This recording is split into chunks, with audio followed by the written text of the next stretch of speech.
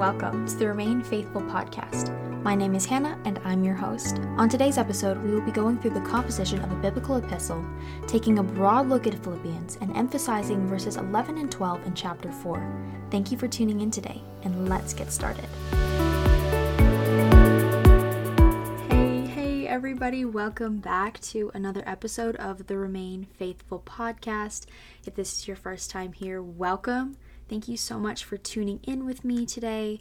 It is truly such a joy to have you here listening, hanging out for just a little bit. I want to just tell you how excited I am to be here. This is the 4th episode of the podcast. I'm feeling so incredibly blessed by the reception and your guys' support of me so far. This is truly something that God planted in my life, and it has been such an honor to create and to work on this project for the time that it's been in production so far. And so I just want to say thank you, and I just want to let you know how grateful I am for your support. Today, we're going to be looking at a much smaller excerpt of scripture. For the past 2 episodes, we've been looking at bigger chunks of the Bible, and tonight, we're just going to be taking a smaller look at a really tiny piece of scripture. We're going to look at only 2 verses. Now, I say that, of course, with the assumption that those 2 verses are, of course, contextualized by everything that precedes them, which, is the entire book that we're going to discuss, but that's okay. Today, we're going to be looking at one of the most beloved books of the Bible, one of the happiest Pauline epistles. Yes, you guessed it, the book of Philippians. Today's episode is titled Verses We Don't Highlight. In order to contextualize this episode, to explain the purpose of why I've created this content, it's really important that we understand the inspiration for where this idea/episode has come from. So a little bit about me. I am a self-professing serial Bible highlighter. I'm an avid margin marker, and I am not by any means shy with my pens and highlighters and colored pencils. And if you've ever seen my Bible, or if I post pictures of it, it has flags all over it, and it is very written in, it is very beloved, and I am not afraid of taking a pen down to the page. When I study, I write on everything that I see as important, to the point where just about every page of my Bible is filled with notes, quotes from other scholars/theologians, some of my own thoughts, my own quotes, maybe some questions, maybe some vocabulary. I often write definitions in the margins of my Bible. But doing this has some pros and cons, of course, like with everything. First, it helps me see what I've read. And if I open a page of my Bible and I see notes on there, then I can see that I've went through that content, that I've dissected that part of scripture, and I've had it turn into some sort of impact in my life. That also helps me if I'm reading it in another setting, or if I'm explaining it to somebody. I have notes and they're at my disposal, and I can see things that have impacted me, that I've highlighted, that I can use in maybe an evangelistic manner, maybe just in another time of personal study. But like I said, with everything, there are some cons to this, and the most important one is the fact that when I write in my Bible, it gets really full, and there's a lot of things that I'm able to pick out and I'm able to pin down, but there's always inevitably things that I miss, and I'm often reminded of my own insufficiency whenever I study the Bible, and I think that I'm doing a great job of pulling out the big pieces and really interpreting the meaning in the correct way and contextualizing it properly. There's always points in my study where I will go to a page that I've written on, and I will inevitably find a nugget of truth, a pearl of wisdom, something that is incredibly profound and lovely and beautiful that I just glossed over and I missed flat out. This happens a lot when I use extra biblical materials to help me study, and these books and references, online references, will often cite scriptures, and when I read them, I have my Bible open side by side, and I'll turn really quickly to that page, that book, that chapter, wherever it's citing, and I will pull out a highlighter out of my pouch and get ready to highlight, and probably like 6 times out of 10, so a pretty high percentage of times, like 60% of the time, whatever verse that I'm going to look up in the Bible is not highlighted. And I'll have marks on that page, and I can tell that I've read it, and I can tell that I've dug at it, and then the verse that I went to seek out at that specific time will be naked, right? It won't have any marking on it. It won't have any note or highlight. And this happens all the time. I always think to myself, how did I miss that? How did I miss this one beautiful thing? I mean, there's dozens of beautiful things on this page, but how did I miss this? And my favorite example of this comes from a time that I was reading Colossians, and I had studied the book of Colossians, and I had taken detailed notes, and my Colossians in my Bible is very pretty. It's really blue for some reason. I'd studied Colossians. I felt like I grasped it, and then sometime later, a few months later, I was reading a devotional, and it cited a verse, Colossians 1:17, which I now have memorized to commemorate this event, and it says, "He is before all things, and by him all things hold together." That incredible verse about Jesus and his character and the way in which he interacts with the world and the way in which he interacts with us was completely glossed over, and I had missed it. And I thought, wow, am I even reading my Bible? Am I even reading it if I'm missing these kinds of things? And so this type of process that happens in my life really routinely is what has inspired episode 4, Verses We Don't Highlight, because we are going to look at some of the most glossed over verses in the entirety of the New Testament. They come to us from Philippians chapter 4, and they are verses 11 and 12. You know Philippians 4:13, but the way we interpret Philippians 4:13 has to hinge on the way in which we interpret the verses that precede it. So with all that in mind, let's take a look.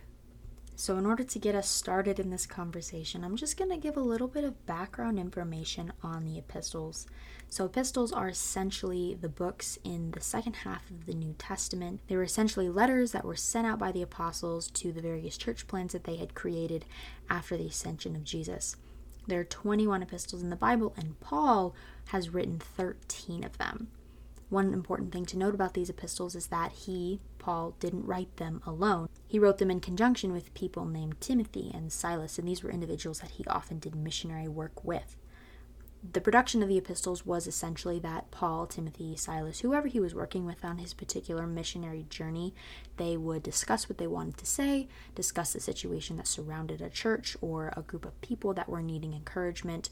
They would hire a professional scribe after they had essentially hammered out what they wanted to say, and the scribe would write down the letter, and then the letter would be sent off with another one of their missionary teammates to be taken back to the church that it was initially intended for. One of the most important things about the epistles to understand when we read them is they were not meant to be read. They were meant to be heard, performed, enacted in front of a live audience, because during this time a lot of people couldn't read. They were illiterate, and so it was really essential that the message that Paul, Timothy, Silas, whoever was really writing the epistle, it was essential that they were going to be able to convey the message in a way in which people could receive it in their own lives. And so epistles have a general structure. There's an opening, and the opening is generally relatively short.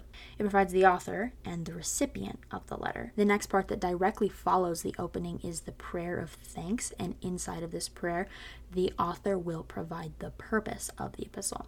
The author will launch into the body of the text, and this is the meat of all of the epistles. This is the chapters on chapters of theology and various Christian ethic points and things that the author wanted to say to that specific church. So when you're reading an epistle, it's kind of difficult to stay on track with what the author is saying.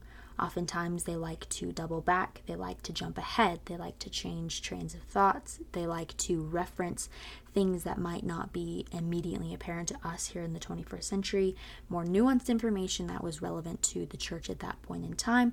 And so it's really easy to get lost in the sauce a little bit when you're reading the epistle from start to finish. But a really concrete way to stay on track and to continue to find the meaning and stay engaged with the material is to look for transition words. Typically, they're words like therefore. Really big, bold words that signify a turning point or a connection that the author is trying to make. Right after the body, there's going to be a conclusion, and the conclusion, of course, is going to wrap up the sentiment of the letter, give a well wish to the people that it is being written for, and have the author sign off. So this is the general way in which the epistles are written, and this pattern is true for the majority of the epistles in the Bible. However, it's really funny because Philippians doesn't work this way. Of course it doesn't, right? That makes it so interesting for us. So now we're going to do a couple of notes on Philippians specifically in the way that it was written as one of the Pauline epistles. So this point isn't specific to Philippians precisely. It is something that is really important in the context of the entire New Testament, but we'll see a little bit later as to why we have to really consider it, especially with the church at Philippi. When you're reading the New Testament, it's always important to have the idea of the Roman Empire in the back of your mind. The context in which Jesus was alive and the disciples were doing their ministry was all happening underneath the blanket of the Roman Empire. And the Roman Empire, as we know, were really forceful individuals. They had a love for the military and for conquest and for pushing into neighboring territories. Their society was incredibly hierarchical, all the way from the top of the government down to the lowest of the low in the society. And everyone within it had a distinct place. They were categorized, they were leveled as different subunits of people groups, essentially. And so the church in Philippi was in a Roman colony in ancient Macedonia, which is what we now know as the northern part of Greece. And Philippi was known for its patriotic nationalism as a colony. This is because it had a really important battleground significance. You can look into it more specifically, but essentially Philippi was situated on a battleground that was really important for the Roman Empire, that helped them get a foothold, helped the progression of their nation, essentially. And so that part of Macedonia was really, really patriotic, and they were really Roman right down to their core. The people who lived there, they had a lot of ex-soldiers living there. It was really highly colonized, and so naturally there was a lot of persecution for people who went against the grain of the Roman culture that they found themselves so entrenched in. We can read about in the Bible Paul creating the church in Philippi in Acts chapter 16, and it's actually one of the coolest stories in Acts, in my personal opinion. It is the instance where Paul and his teammates, his missionary teammates, get thrown into jail, and they are praising the Lord in jail because even though they're being persecuted, the word of God is being made known and the name of Jesus is being exalted, and they're praising in the jail.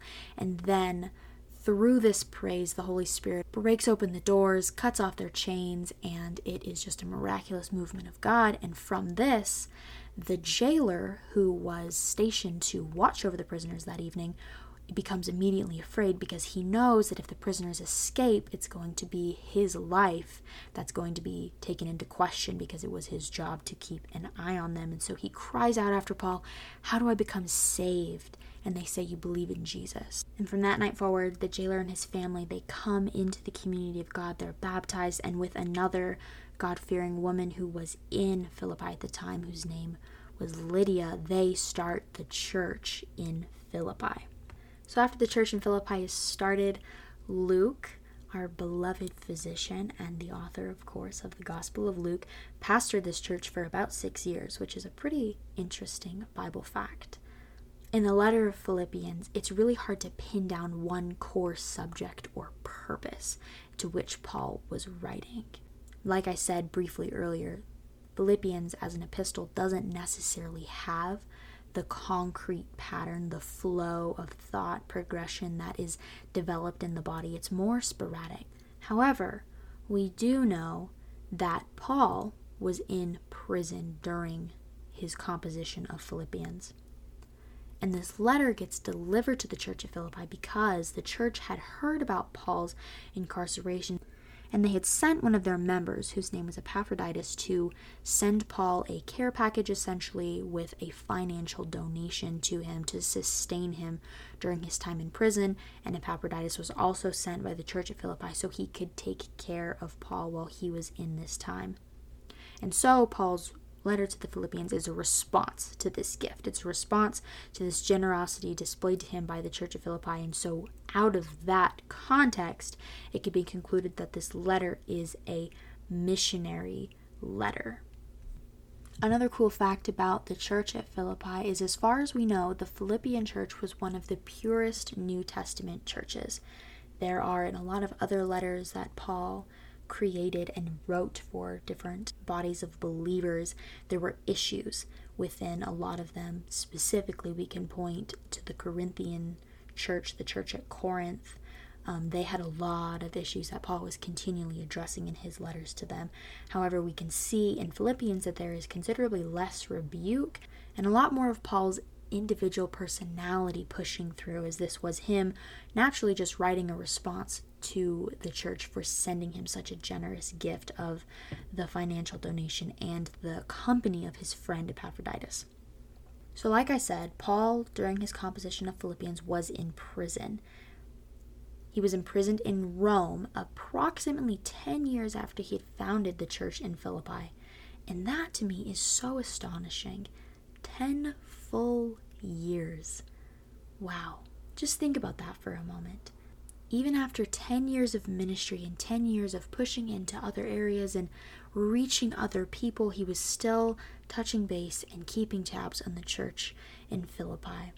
I think about this and I map this onto my own life, and I question how many people from 10 years ago in my life do I still keep up with that I'm not related to. And I think that's such a wonderful challenge for us to model Paul's example here, to continue to love the people from our past, right? I think that's something that's hard to do in this day and age, is to not look directly in front of you to the people who are here with you now, but to also take a quick little glance over your shoulder to the people who were with you and who were for you and supported you during various points in your life. And so that's one of my challenges to you guys for this week, is to take a glance over your shoulder, remember who supported you, remember who still loves you, and to reach out and let them know that you love them as well. So we keep talking about the idea that Philippians is not written like a classic epistle, and so you're probably wondering, well, Hannah, how is it written? Well, I'll tell you. So it's written in vignette style, and a vignette is essentially a short little story. Vignettes are things you will commonly see on math problems, maybe on a physics question, maybe you'll see it in any sort of standardized examination. They're things that you tell to children, they're things that you use to create fables and metaphors and all kinds of various things, and they're essentially short little compositions that have a central meaning. In the book of Philippians, there are about 8 vignettes, and each of them has a different central theme that essentially revolves around one vignette that happens in chapter 2. So very briefly, we're going to run through all of these small sectional breakdowns that we find in the book of Philippians. The first, chapter 1, verses 1 through 11, this is the opening prayer. This is when Paul is greeting the church at Philippi, and he's giving them his initial thanksgiving and prayer for them as a church and as a people group. As we move out of verse 11 and into verse 12, that starts the second vignette, and Paul starts discussing his imprisonment in Rome. This vignette follows all the way through verse 26, and this is one of the core vignettes that we have to really get a grasp on if we're going to understand verses 11 and 12 in chapter 4. Paul discusses a lot of key topics in these verses. The first half of the vignette talks about a situation that was occurring during this time. So Paul, as we know, is in prison, and there are people who would like to see Paul essentially fail, and they are out and about preaching the word out of rivalry for Paul. But the miraculous thing that we see recorded in this text is that Paul takes no offense to this. Instead, he sees it as a glorious opportunity for the name of Christ to be furthered and exalted in different areas and different people groups. Additionally, we see Paul tell the Philippians that they should never be ashamed about anything, especially not the honoring of Christ with their lives. And then we get to verse 21, one of the most important verses in the book of Philippians, which reads, "For me to live is Christ, and to die is gain." Following on in verse 22, Paul goes on to say, "Now if I live on in the flesh, this means fruitful work for me, and I don't know which one I should choose. I am torn between the two. I long to depart and be with Christ, which is far better. but to remain in the flesh is more necessary for your sake. Since I am persuaded of this, I know that I will remain and continue with all of you for your progress and joy in the faith, so that, because of my coming to you again, your boasting in Christ Jesus may abound. Paul in this section is essentially saying that there are two options, living and dying. If he were to live and to continue his life in the flesh, this would mean more fruitful work for the name of the Lord and for the kingdom of God. But if he were to die, this would mean getting his eternal salvation and getting to be with Jesus for the rest of his days, both of which are incredibly important, which is what he is essentially saying to the Philippians. But this attitude that Paul displays here is that he is willing to stay on earth. He's willing to stay and minister to the Philippians and minister to the people around Philippi and all of the surrounding areas in Europe and Asia, but he's also eager to go be with the Lord and to go rest in paradise with the King of Kings. And this attitude is really important for us to understand what comes down the pipe a little bit later in chapter 4. This flows beautifully into verse 27 when the next vignette picks up, where Paul begins to suggest and encourage the Philippians that they should take up this same "to live is Christ" attitude. He essentially wants them to recognize that Christ has transformed their lives, and this transformation should be the driving force by which they love others and they serve the people around them. This vignette follows all the way through to chapter 2, verse 5, and then verse 6 starts up the next vignette, which is essentially a poem that was written by Paul. If you look at this, it's verses 5 through 11, and the title of this poem is sometimes called the Messiah poem. It is essentially a very condensed version of the gospel story, and it is the way in which Paul sees Christ.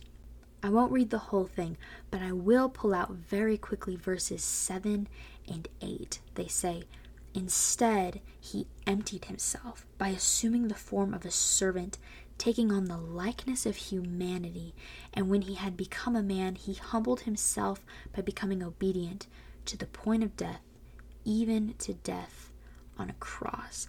And so this poem is very beautiful. I highly recommend that you take time to dig down into this poem and develop a knowledge for yourself, the character of Jesus and who he was and who he continues to be. But this poem essentially sets up for us Paul's view of Jesus as someone to be highly exalted, Christ being someone that was completely humble, and out of this humility is born someone that has all of the right in the world to receive the highest form of praise and worship imaginable. A couple of verses are skipped in this pattern of vignette storytelling, but we pick up the next one in verse 19 of chapter 2, where Paul begins to talk about two individuals in his life who he believes the Philippians should imitate, individuals who he has observed their behavior and he's deemed them worthy of imitation. That is Timothy, who we've talked about briefly as being one of Paul's missionary companions, someone that he trusted very closely in all of his missionary work, and Epaphroditus, who, like I said, was the man who came and visited Paul to deliver the gift and to keep him company. One important thing that we can note in verses 19 through 30 is that Epaphroditus, upon arrival to Paul in Rome, became very ill, and he almost died in this illness. We can see this in verse 27, where it says, "Indeed, he was so sick that he nearly died. However, God had mercy on him, and not only on him, but also on me, so that I would not have sorrow upon sorrow." Paul's essentially saying that this man came to him so willing to serve that he almost forfeited his own life. This part of Philippians is included to provide a model of servanthood that the people at the church of Philippi should emulate in their daily lives. The next patch of text takes up in verse 1 of chapter 3 all the way through verse 1 of chapter 4. So the entirety of chapter 3 in Philippians is centered on one idea of following Paul's example as an individual, as a missionary, as a man of the Lord. He's recommending to the Philippians that they don't get caught up in the legalistic terms and the legalistic practices of individuals who are trying to sow seeds of disunity in their church. Paul, upon hearing about this rift that was being torn in their church by these individuals called Judaizers, who were really pharisaical in their approach, really put a lot of stock in the law, he essentially says that any sort of human gain in the light of Christ, he has considered everything not of Christ to be a loss. Verse 8 says, "More than that, I also consider everything to be a loss in view of the surpassing value of knowing Christ Jesus, my Lord.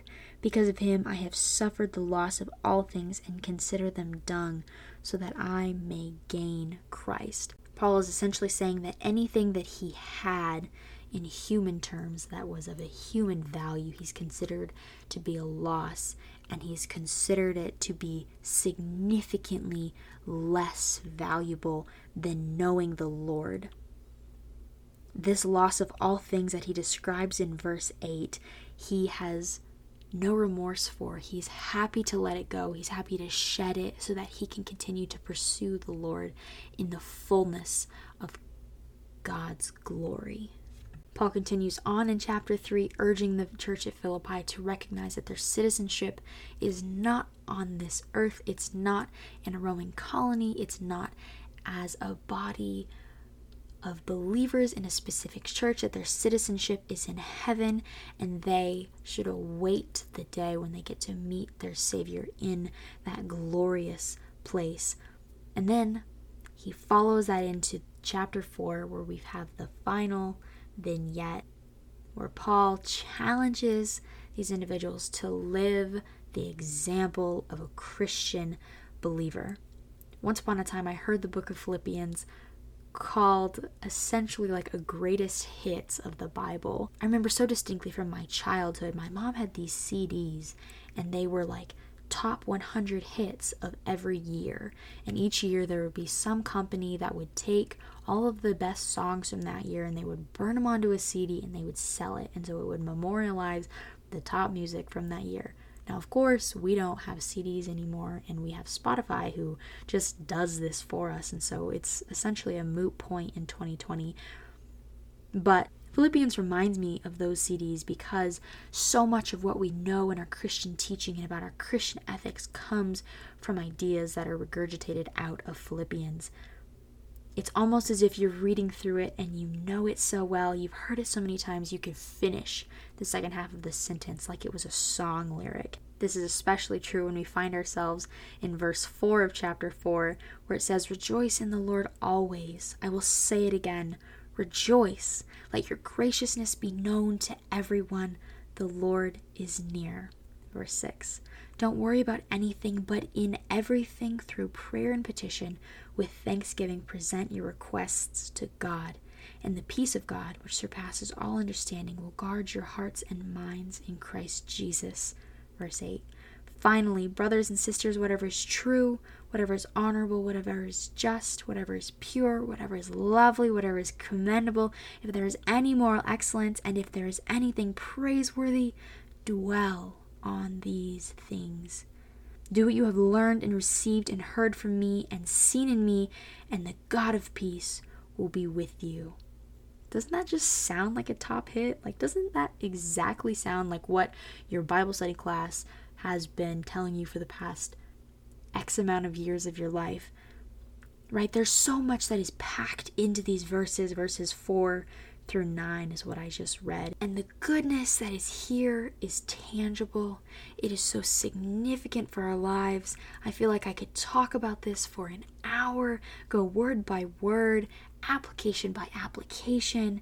But the point of me reading that to you is after you read all of that, and it sounds so familiar, and it's so warm, and it's so cuddly, verse 10, which says, "I rejoiced in the Lord greatly, because once again you renewed your care for me," doesn't really continue the flow, right? And this is why we have this gap in information about verses 11 and 12 before we hit verse 13 of Philippians chapter 4. If you continue reading verse 10, it says, "You were in fact concerned about me, but lacked the opportunity to show it." Paul had said previously in Philippians, if you read it more carefully than what we've done here, that he had assumed that the church of Philippi had forgotten about him. In verse 10, he reinstates the idea that they had not, in fact, forgotten about him. They just lacked the opportunity to show that they had remembered him and that they were still thinking about him and caring about him as a minister. And then we find ourselves at verse 11. So we've gone through the whole book of Philippians, piece by piece, chunk by chunk. We've looked at Paul's imprisonment in Rome. We've looked at his challenges to the Philippians and the ways in which they should apply Christian ethics to their life. And we find ourselves in verse 11 that says, "I don't say this out of need, for I have learned to be content in whatever circumstances I find myself. I know both how to make do with little, and I know how to make do with a lot. In any and all circumstances, I have learned the secret of being content, whether well-fed or hungry, whether in abundance or in need. And here it is, you know it. I am able to do all things through him who strengthens me." Another verse of scripture that works beautifully with this idea of contentment Paul is speaking about in these verses comes to us from 1 Timothy chapter 6, verse 6, which says, "But godliness with contentment is great gain." Verse 7, "For we brought nothing into the world, and we can take nothing out." Paul is also the author of Timothy, and so it makes sense that the language from Philippians mirrors that in the language presented in Timothy. But essentially, what Paul is saying in this section of Philippians, taken together with the ideas presented throughout the entire book, is that there is no hardship that is too great for him to bear, because he has learned to be content with only Christ as his possession, with only the Lord as his stronghold. When everything else has fallen away for Paul, his supports, as we've seen that he assumed that the Philippian church had forgotten about him and he was alone, financial stability has fallen through, his health. Paul is not young. He is not a spry teenager out doing the Lord's work fresh out of seminary school. He is an old man who has been continually brought to his knees by various stonings and beatings. He's been persecuted to just about the end of the earth. He's been on missionary work for what feels like decades, and he says in these moments that he knows the secret of being content, and that secret is godliness with the presence of Jesus permeating every second of your life. We see in these verses that his awareness of Jesus' love for him and his presence in his life gave him hope in his current situation, and it gave him humility to continue to lean in to the Lord. I had previously read in chapter 3, verse 8, where Paul says that the only thing he is seeking to gain in this life is Christ, and the only place he wants to be found is in him, and the only righteousness he looks to behold is the righteousness of God, not the righteousness of the law or of man. And this type of faith is utterly miraculous.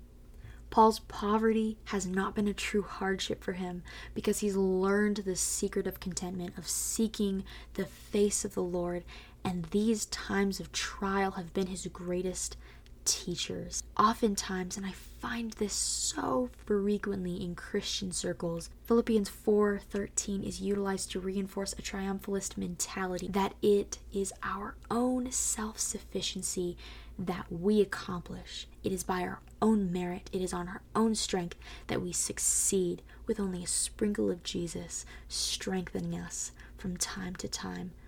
But this is most certainly not so. We accomplish solely based on the grace of the Lord acting on our lives, pouring out on us. And Paul is saying that this power is the only thing that is able to sustain us through the unimaginable. Like I had previously gone through, Paul's sufferings are not small, and I don't want to minimize our individual struggles as people, because it can be continually reinforced that our difficulties should not be trivialized, because life is hard. But if you want to face facts, None of us have struggled the way that Paul has. None of us have gone to the lengths that Paul has to spread the gospel and to preach the word of the Lord and be persecuted for it so vividly. We just haven't experienced this type of difficulty. And yet we see in these beautiful verses 11 and 12 that Paul recognizes that his circumstance does not define his joy. If he's hungry, he will be joyful. If he is fed, he will be joyful. If he's in abundance or in need, it doesn't matter. None of it matters because he is in the Lord, pursuing his righteousness, doing his work, loving his people, and going after his glory and his glory alone. And it is out of this mentality that we find Philippians 4:13. I am able to do all things through him who strengthens me. In the first episode of this podcast, I referenced John chapter 15 because that is where we find the beautiful truths about remaining in the Lord. And John 15:5 says, because without me, you can do nothing. And Paul is so critically aware of this. He recognizes that it doesn't matter what he does, because without the movement of the Lord, it is irrelevant. God's position and God's action in our lives is what determines our outcome. And we can rest in this truth, and we can live in this truth, and we can know that the sovereign hand of the Lord is on us at all times, so that we can accomplish in his name by whatever means he has provided us. Brothers and sisters, this is the word of the Lord. My challenge to you, first and foremost, is to read your Bible in context. Philippians 4:13 is a verse that is born out of extreme trial and difficulty, where the strength of Christ is the only strength Paul has. It's not an additional add-on strength. It's not a bonus. It is the only thing sustaining him. So my first challenge is to read your Bible in context and to take every verse in relation to the verses that surround it. And my second challenge is to recognize that your circumstance doesn't define your joy, and it doesn't define your strength. Christ gives you strength, and he will give you strength to sustain you through whatever he ordains that you must walk through. I encourage us to be joyful, whether in abundance or need. The secret of being content lies not with what we have, but rather in who we have. And if you have Jesus today, this is a miraculous and fulfilling truth. Thank you guys so much for listening to this podcast. I hope you enjoyed it. If you did, please let me know. And until next time, remain faithful. If you enjoyed this podcast, we would be grateful if you subscribe to the show so you can be notified when new episodes are released. If you'd like to connect with us, you can find our Instagram page at Remain Faithful Podcast, or you can head over to our website at remainfaithful.org.